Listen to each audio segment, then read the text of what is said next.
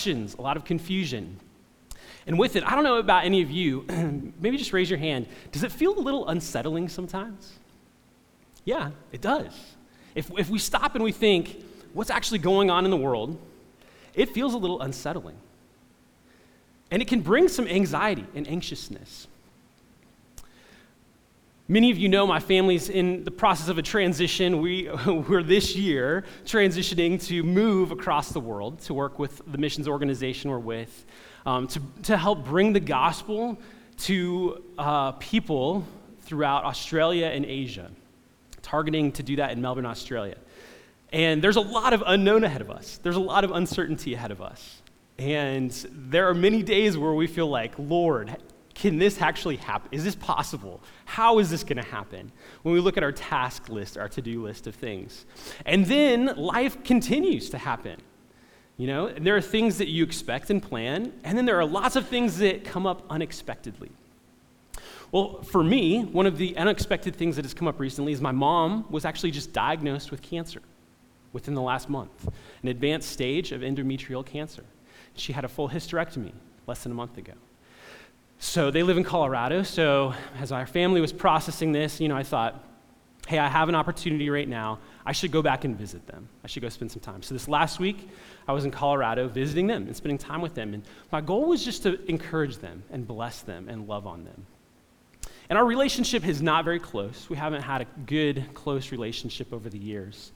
And going into that trip, I just really sought the Lord. Lord, what do you want this time to look like? If I'm going to spend time away from my family and all of the things that we have going on, what would make this the best use of our time? And I felt the Lord was just putting on my heart, love them, love them. And interestingly, in our remembrance of the law this morning, as Lee led us into the liturgy, we recited together the greatest commandments, the two greatest commandments, right?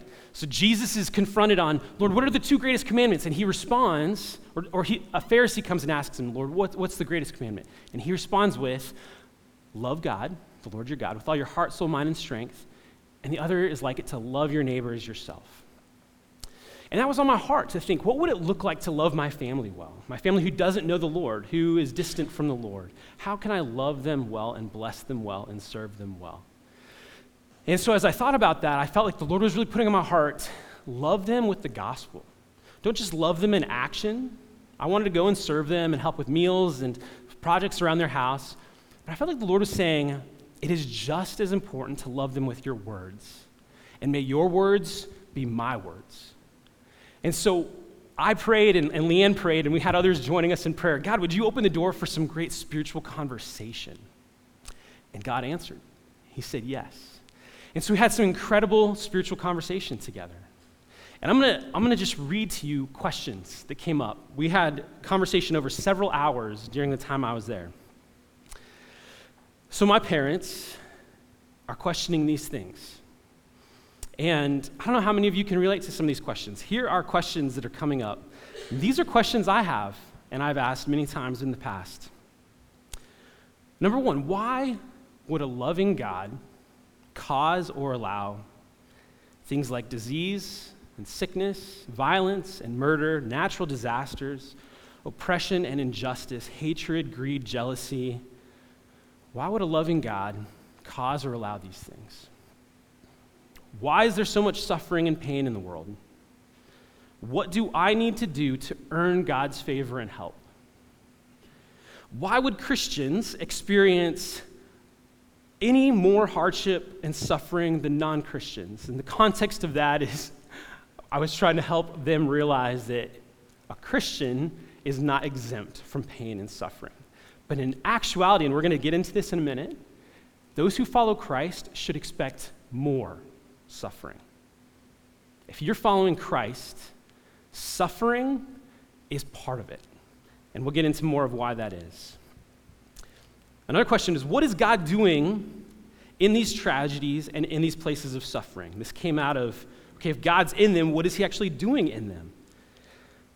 Why is the church and Christians full of hypocrisy, greed, corruption, judgment, etc.?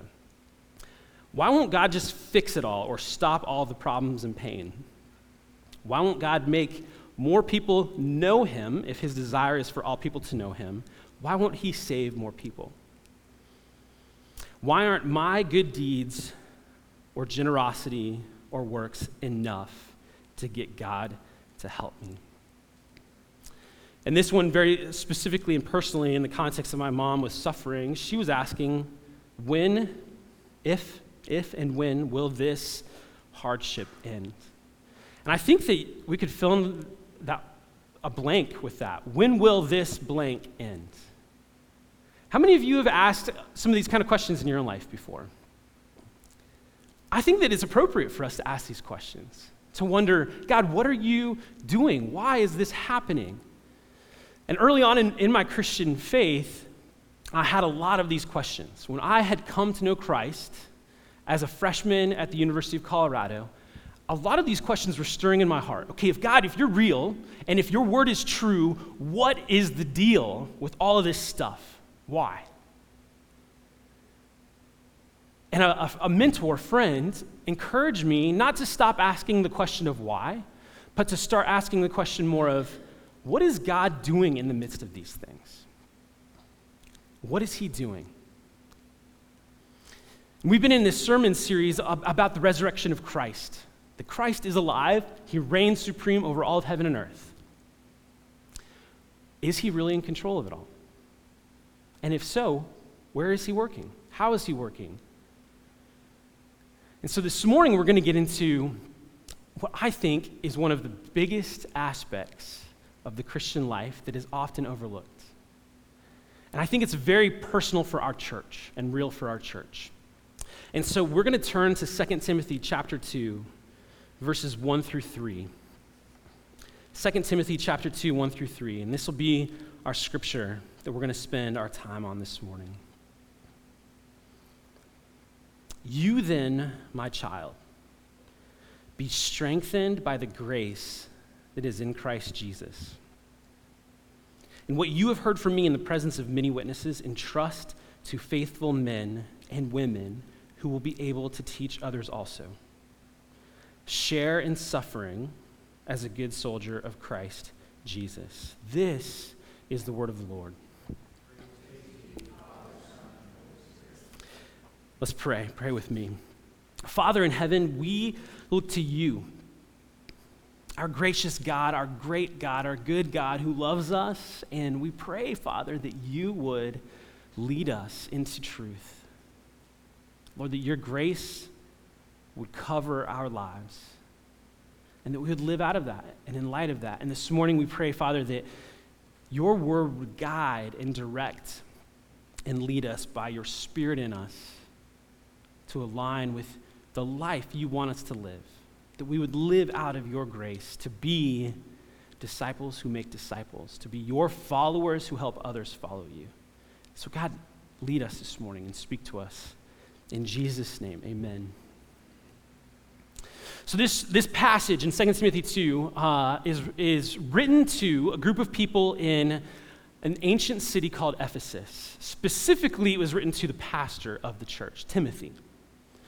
I know the Fortsons had a chance to go to the ancient city of Ephesus a number of years ago. I had a chance to go to Ephesus a number of years ago. It is a vibrant, thriving heap of rocks. There's nothing there anymore. It's just ruins. It's a city of ruins. The closest town nearby is a town called Selçuk. And I looked up this week how many churches. What is the state of the church in Selçuk, Turkey, on the west coast of Turkey? And what I was able to find online, now there's stuff underground, metaphorically underground, that we don't know about, but there are 2 churches in Selçuk, Turkey, 2 churches. And it looks like very few people are part of that. They're meeting in homes. Now again, we don't know what's happening that's not online, right? But I do know that Turkey is one of the least reached parts of the world now with the gospel. And the ancient city of Ephesus was one of the top prominent cities of the Roman Empire in Jesus' life and in the few centuries after. And the church of Ephesus became the center of sending the gospel around the world for 100 years. It was a vibrant, thriving city with a vibrant, thriving church, fruitfully working the gospel in that community and out from it. And Timothy, this disciple of Paul, was raised up and trained to be a pastor and elder, and he had been tasked with leading the church in Ephesus, and quickly ran into a lot of problems. If you read the letters of 1 Timothy and 2 Timothy, you'll see, these are actually letters of encouragement to a struggling church and a struggling pastor. These are letters to a community of people who are really wrestling with some big issues, cultural issues. These are letters written to a pastor who's insecure and trying to figure out, how do I lead these people well? And in the midst of it all, Paul writes this: "You then, my child, be strengthened by the grace that is in Christ Jesus." And we're going to get into that some more here. But don't lose sight of the gospel. Don't lose sight of the work God is doing in our midst and among you and through you. Don't lose sight of Jesus and his grace. And historically, there is no remnant of that church that currently exists in that part of the world. It's dead. The church is mostly dead in that part of the world. Would you say that the Ephesian church, the church of Ephesus, was a failure? If it doesn't currently exist, was it a failure? No, and some of us are like, I don't know. Should I say no? Should I say yes? If the church doesn't still exist, was it a failure? And I would argue no. What happened and what God did in those people and in that place and time continues to reverberate throughout history all over the world. That we have these pieces of scripture, God's word, that guide us because of what he was doing in that place and time among those people. And there's more written about the church in Ephesus than any other church in the New Testament. It was amazing and beautiful. And even though it doesn't currently exist, the fruit of it has blessed the entire world. Why? How? And I think the key, the secret, is in these 3 verses that we're focusing on.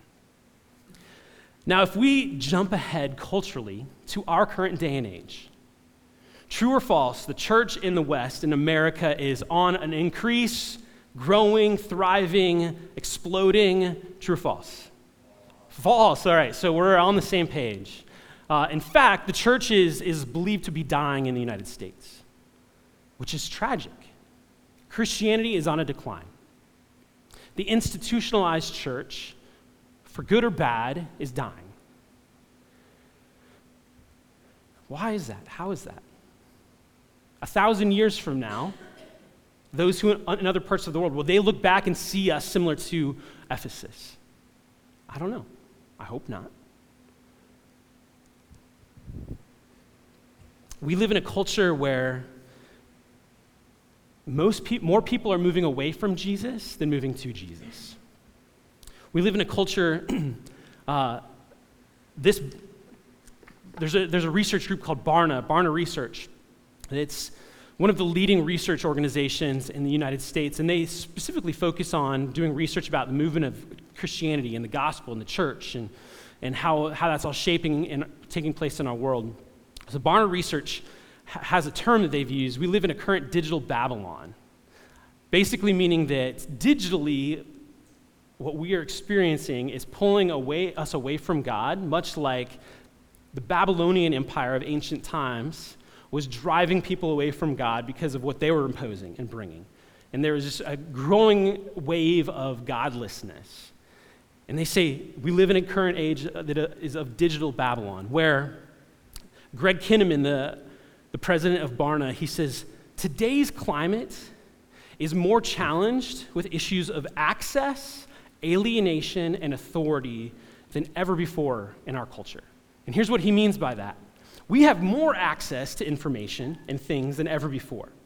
And while in some hands, that's great. We can access information about medical needs and issues. How many of you get on WebMD and you're like, I'm going to self-diagnose whatever this issue is that I'm dealing with, and you think you can come up with a solution, right? Yeah, a lot of us have been in that place, right? So there's beautiful things to that. How many of you get on and you say, I need help making a recipe or how to do something, how to fix something, how to build something? There's a ton of information that's really helpful and beneficial, right? How many of you have YouTubed how to do something in the last couple of weeks? Right? All the time, yeah. YouTube is the new modern day university. So there's a lot of information out there. The access to information is unprecedented. Simultaneously, there's a shadow of that and a dark side of that. And it's not a surprise to any of us. That the access to information also is leading us astray, particularly in terms of following God. And as the father of a rising teenage daughter, I've been more and more in tune with how is our digital world and social media affecting our children and our teenagers.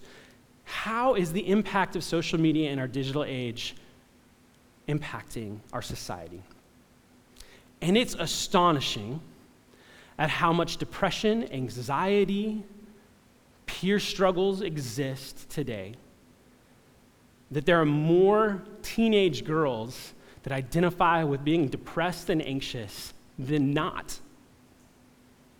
More teenage kids are struggling with anxiety and depression than those who are not today. And it's being linked to the digital world that we live in. Because we're constantly comparing. We're constantly looking at one another. We're constantly seeing, hey, what's so-and-so doing and how is so-and-so doing? And there are organizations like Dove, right? Dove skincare products and makeup and stuff. They actually are taking on a campaign. Have any of you seen the campaign that Dove is doing right now? Dove has this campaign where they're actually trying to rebrand what beauty should be defined as.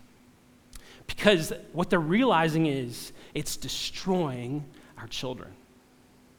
It's destroying this generation of young people to believe a lie that beauty is something completely different than what God actually designed and intended it to be. And so what's happening is our access to information is actually leading us astray just as much, if not more so, than it's helping us thrive as a culture and a people. So access is one of the challenges. Our access to digital information is also bringing increased alienation and isolation and the perception of being independent is actually leading people into isolation and depression and anxiety, which then propels people to medicate with whatever. Media, drugs, sex, alcohol, whatever it is. Medicating is more prevalent than ever before. Because people are being alienated. Even though we're more connected, we're more alienated. Simultaneously, it's bringing a challenge and a struggle with authority. Now, I personally often question, what does it look like for me as a Christian to submit to authority in my life in our day and age, where a lot of the authority that's been placed before us is very questionable? Amen? How many of us have been like, I don't know if I can follow that authority. I don't know if I agree with that authority. I don't know if that authority should be an authority, right? And so we are putting people in authority, and God, as He's sovereignly moving, is allowing these figures of authority to be put in place. And culturally, it's leading us to question and wrestle with authority, maybe more than ever before. We see it in our city, the questioning of authority that our city has put in place, right? So this term of cop city that's been put in on the new public safety property down south of here is a huge battle right now questioning authority, right? We're not going to get into the political aspects of that, but at core, it's people who have differing values questioning what should authority look like. We see it on a national scale, we see it on a local scale, we see it on a personal scale. So all this is going on. This is all painting a picture of what we're wrestling with. None of us are exempt from it. We're all wrestling with this. And so we look historically, these are not issues that are new. Culturally, here's what's going on. But what we have to do is shift away from that and think, okay, personally, what's going on in my life? And what is Jesus calling me into in the midst of all this stuff?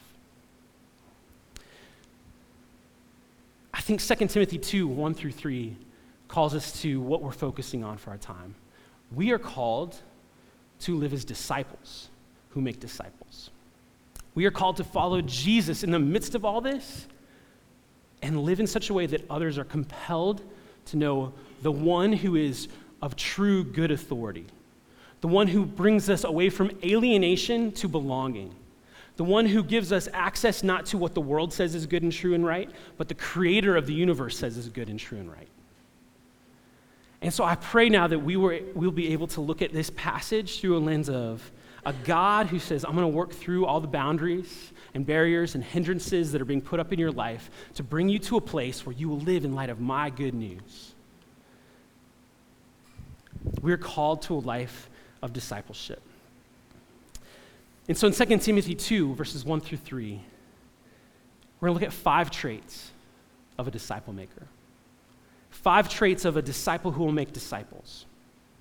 And this is building off of where we've been the last few weeks, right? So I want to acknowledge that last week, Josh Irby spoke about what it looks like to be a witness from Acts 1. Before that, Pastor David took a look at what does it look like to follow Jesus from the end of John. When Jesus says, you follow me, you be my witnesses, you be my disciples. We're building off of, okay, what does it actually look like and mean to be a disciple of Christ who makes disciples? To follow Jesus in such a way that others are compelled to follow Jesus. And I think this is especially pertinent to our church as we are questioning and wrestling with and struggling with our very existence. Whether our church exists a year from now or 100 years from now, or if our church has a similar fate to the church in Ephesus, what is the issue at stake that God wants us to be wrestling with? That we would not lose sight of him and we would continue to follow him as disciples who make disciples. So turn with me again to 2 Timothy 2, 1 through 3. So here, Paul tells his child in the faith, Timothy, as a leader in the church, as an influencer, as someone who's helping to shape the lives of others, he says, of utmost importance, be strengthened by the grace that is in Christ Jesus. Everything else is secondary. The grace that is in Christ Jesus is what strengthens us. Not your own capabilities, not your own giftings, not your own strengths, not your own desires, not your own values, not your own ambitions, not your own pursuits, whatever it is, not your own vocational competence. Be strengthened by the grace that is in Christ Jesus. Unmerited, unearned, undeserved favor from God. The God, our Father, who looks at us and sees us in all of our imperfections, all of our flaws, every thought and intent of our mind and our heart that is completely distant from him, our Father looks at us and he sees Jesus when we have received him, and he says, my grace is sufficient. My power is made perfect in your weakness. I'm giving you undeserved favor. There's nothing that you've done to deserve this. It's all because of what Jesus has done. Be strengthened in that. Don't lose sight of that. Don't forget that. Remember, in Philippians chapter 3, verses 7 through 8, Paul writes to another church in Philippi, Philippians 3, 7 through 8. He says this, speaking of himself, he says, whatever gain I had, I counted as loss for the sake of Christ. Indeed, I count everything as a loss compared to the surpassing worth of knowing Christ Jesus my Lord. For his sake, I have suffered the loss of all things and count them as rubbish. I count them as rubbish in order that I may gain Christ. And here we have this letter to another church where a leader in the church is saying, hey, I had a lot going for me. I was an accomplished professional. In my vocation, I was the top notch. The context of this passage in Philippians 3 is Paul taking a moment to say, hey, if we want to boast for a minute, let me tell you a little bit about my journey. I have been completely competent, sufficient, effective, capable. And he says, but you know what? None of that matters. Whatever gain I had, whatever was going for me professionally, vocationally, relationally, I count it as a loss compared to what? Compared to the surpassing greatness of knowing Christ for the sake of Christ. That he's recognizing, he's seeing in his own life that there is nothing more important. There's nothing greater that God calls us to, but to know him, to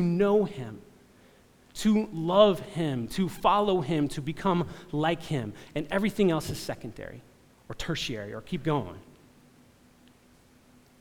Everything is at loss compared to knowing Christ. In fact, he says, for his sake, I have suffered. I have endured hardship. I have endured suffering and persecution and destruction. And there's been a lot of pain I have endured because I believe this is what's the most important thing.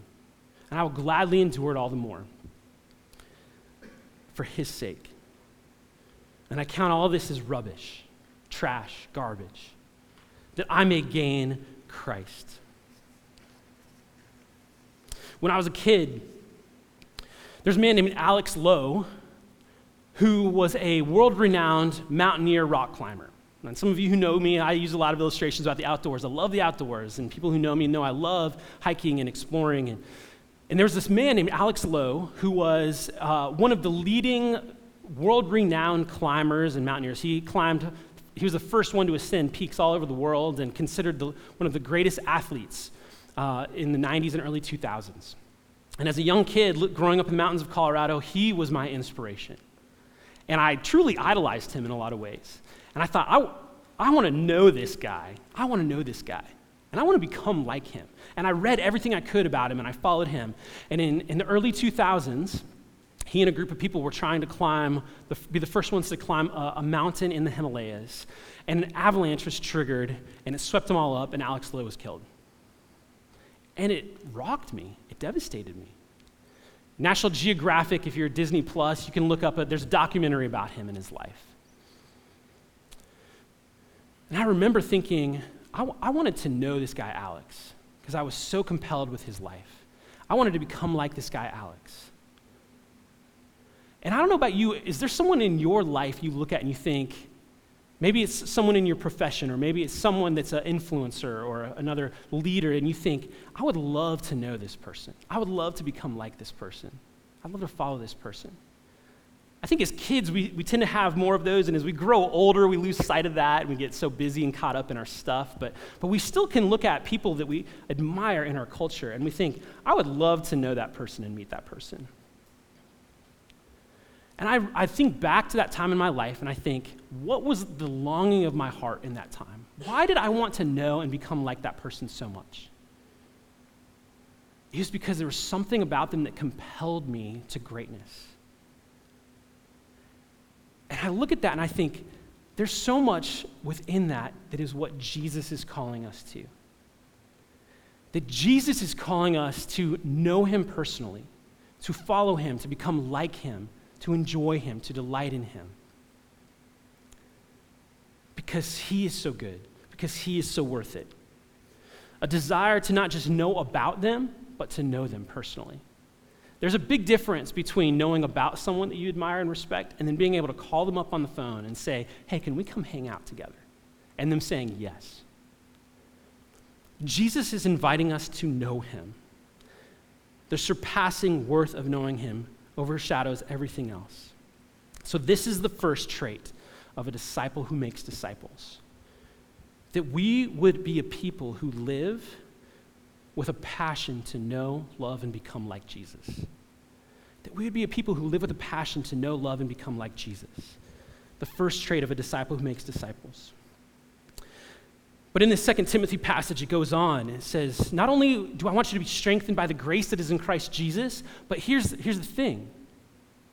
What you have heard from me, Paul writes to Timothy, what you have heard from me in the presence of many witnesses, entrust to others. And that phrase, what you have heard from me, is where our second trait of a disciple maker comes in. What was it that Paul was referring to? Was it his own sound advice and wisdom? Was it his own perspective on things? No.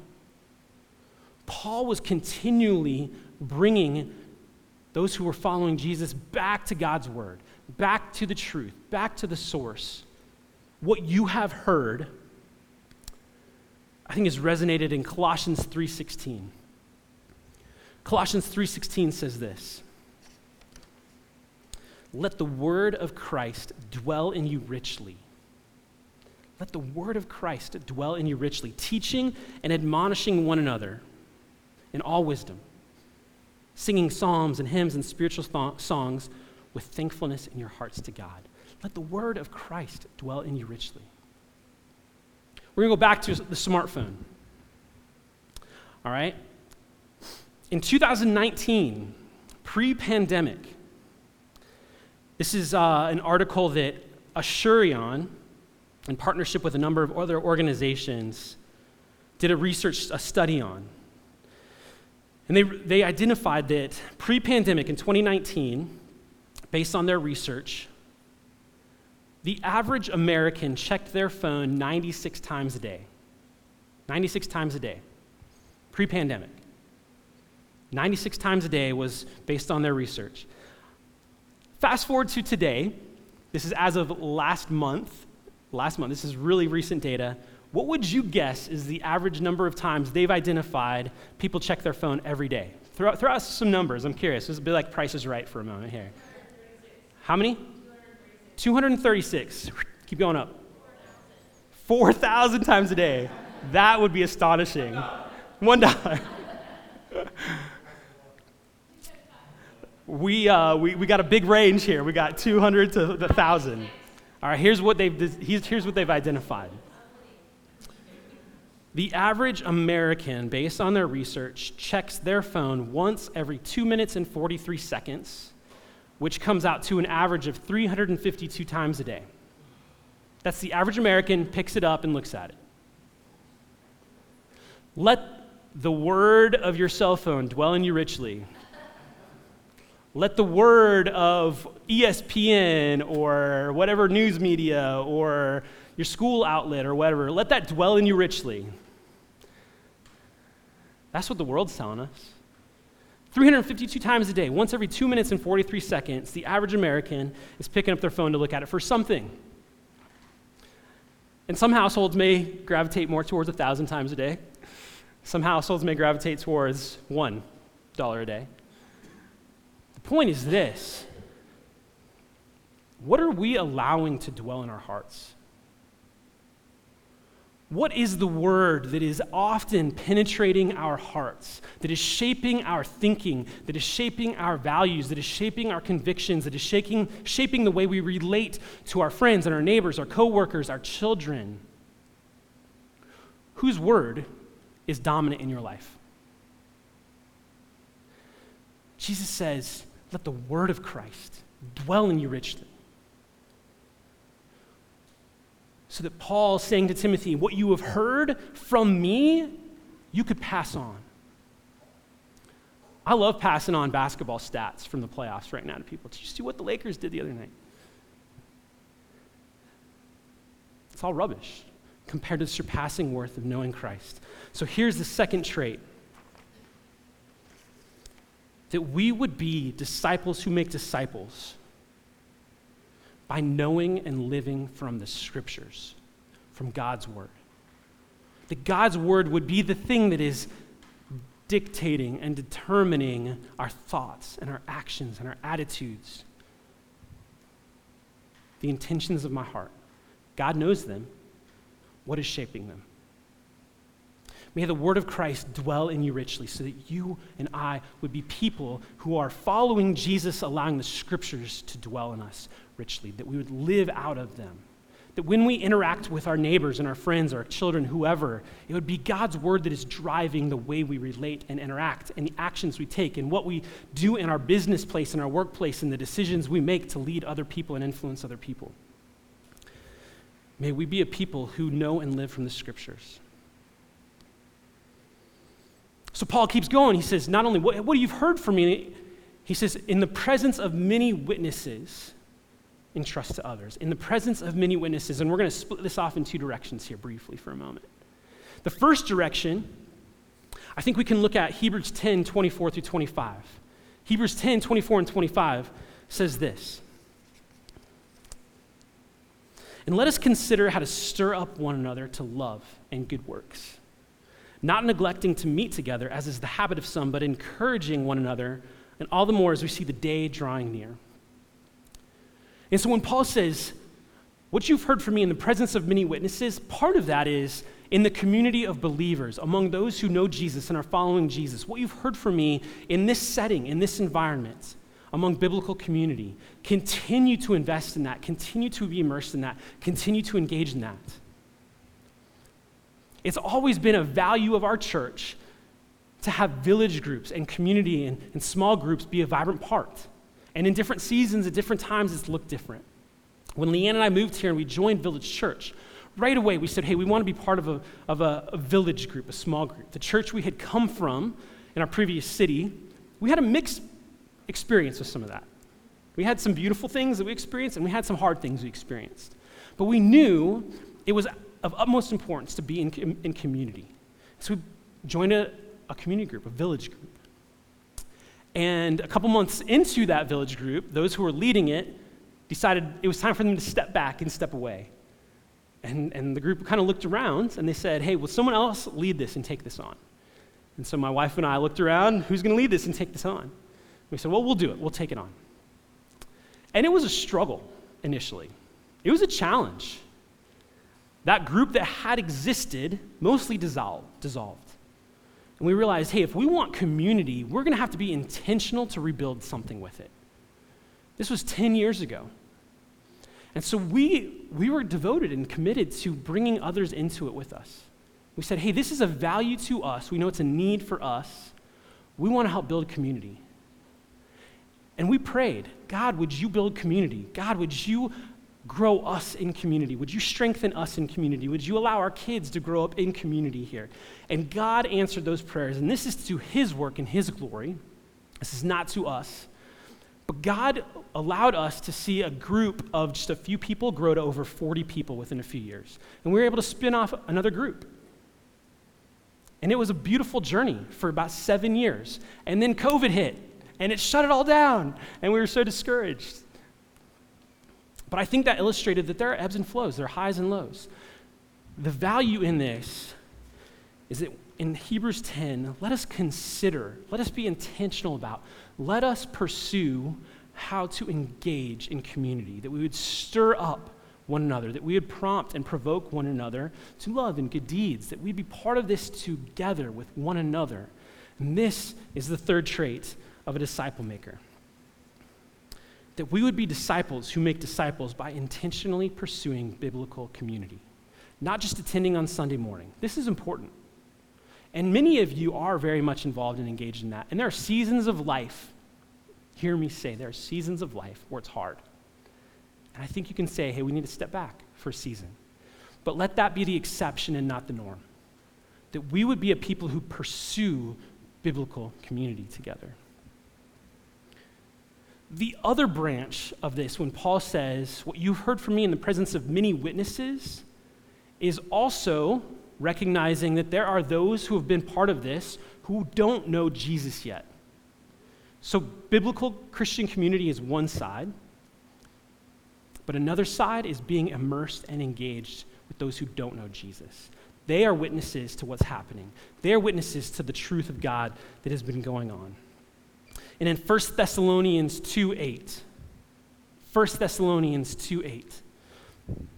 another church, Paul says this, because we loved you so much, and this is the New International Version I'm going to read. I love how the New International Version highlights this. This is in the ESV. The ESV says, so being affectionately desirous of you. The NIV words it like this. It says, because we loved you so much. Because we loved you so much. We were delighted to share not only the gospel of God, but our own lives, our own selves, because you become so very dear to us. We were delighted to share not only the gospel, but our own lives.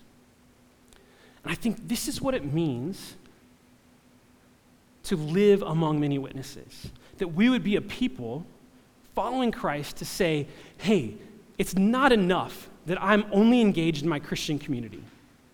That's good. But there's something so much more God is calling us and inviting us to, that he's saying, I want you to live among those who don't know me and present the gospel, pass on the gospel, share the gospel, advance the gospel among those who don't know me. Jesus referred to them as the lost. He said, I have come to seek and to save the lost. Those who are lost, those who are wandering, those who are allowing the world to dictate and determine what they should do, and it's pulling them away from me. I want you to be immersed among them, those who don't know me, so that they would see you and be drawn to me as a result. And this is the fourth trait of a disciple who makes disciples, that we would live among those who don't know Jesus and invest in those relationships, that we'd be intentional about it.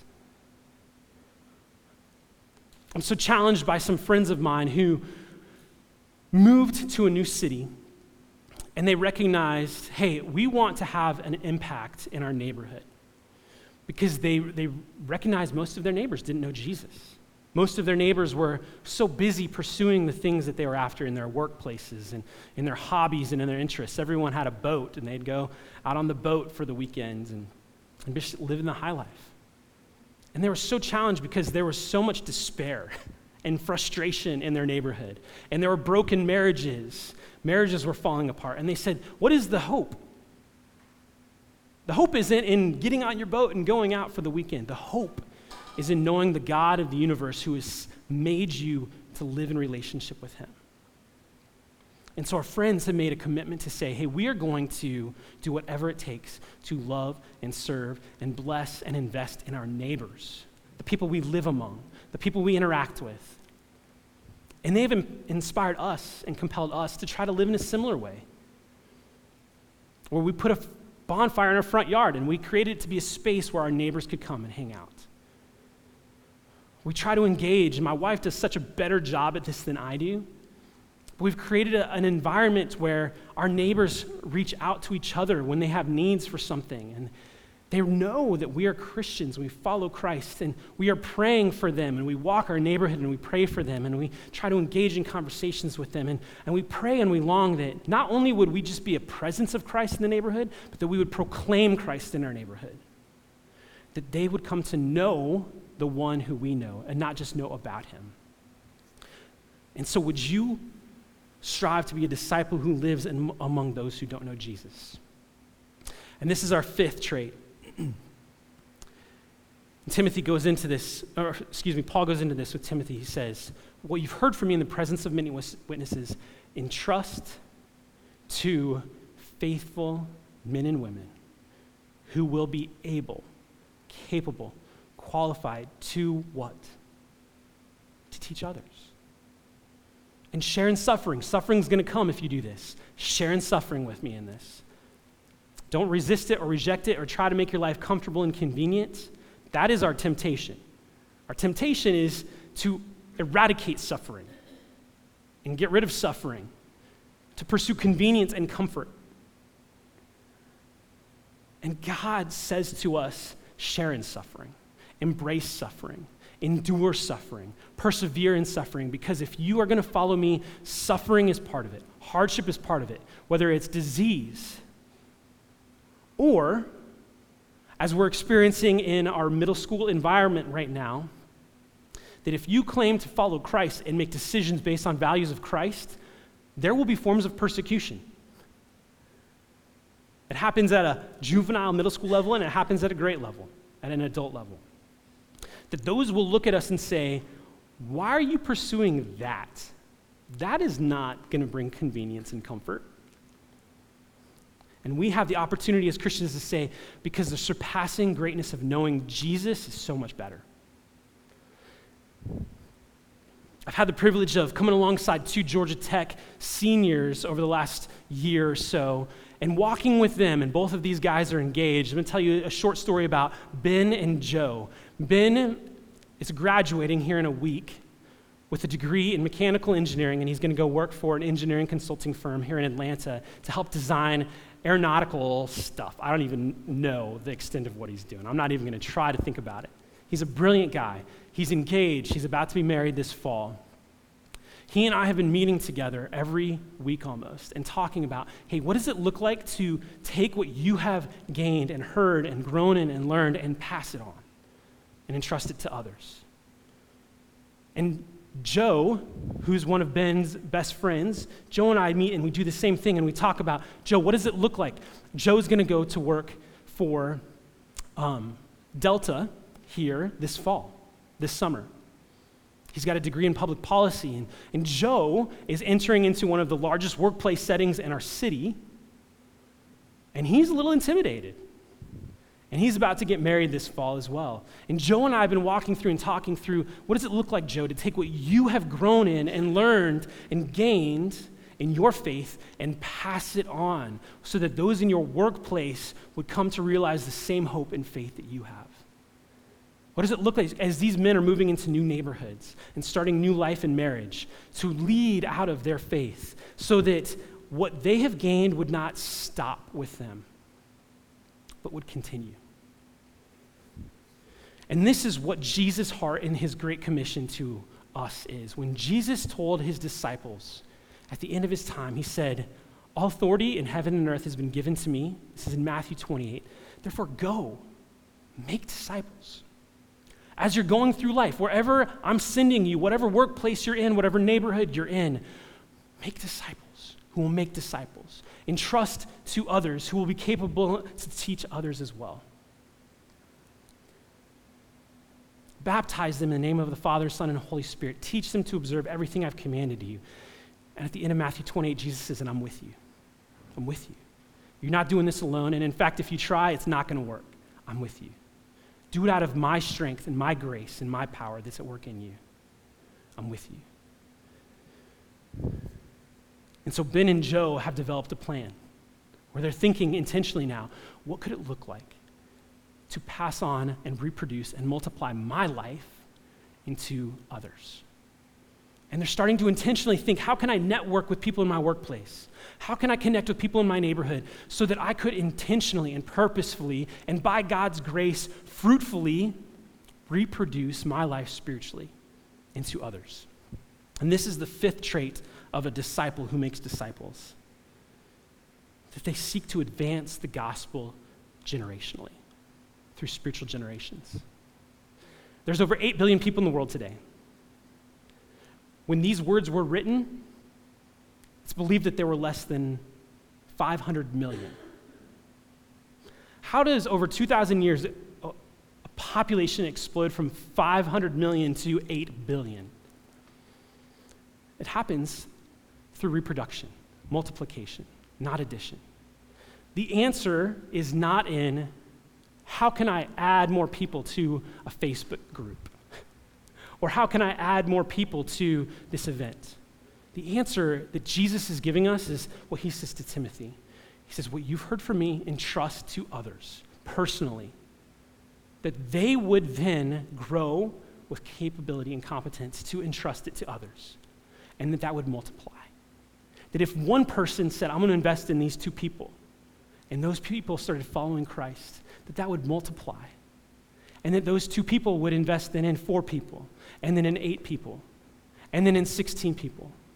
And we can keep multiplying that, and that is how the church grows. That is how the gospel moves. That is what God's plan and his design is.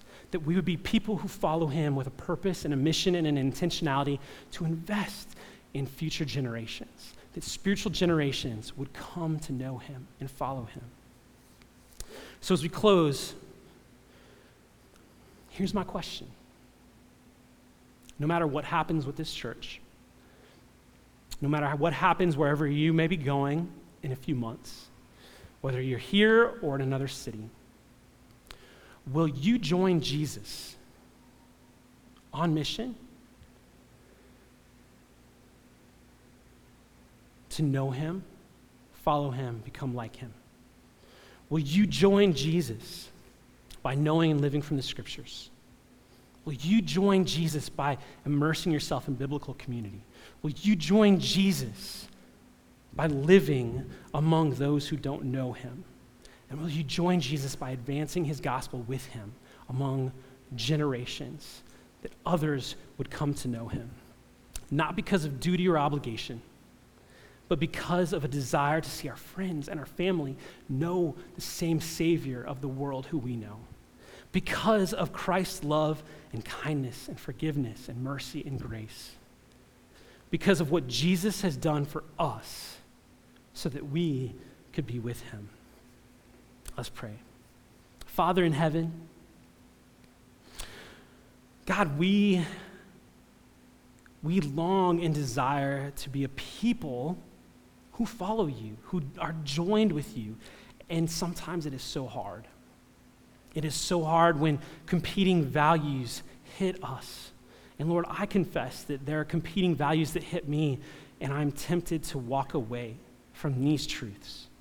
But Lord, may we be a people who embrace what it means to be your followers, your people, your disciples who would help others become the same. And so, Father, as we go out today, would you send us as a people on fire and on purpose to make you known among those around us, that we would be disciples who make disciples for the rest of our lives. And may that be our legacy. In Jesus' name, amen. Hey, now's a time in our service when we get to respond to God by offering to him. And most of us prefer to give online, and so would you take a moment to just pause and pray and seek the Lord? How would he want you to respond to this message? Which of these traits might he be putting on your heart to really enter in with him more? And how might you respond by giving and contributing back to what he's doing among us in this church?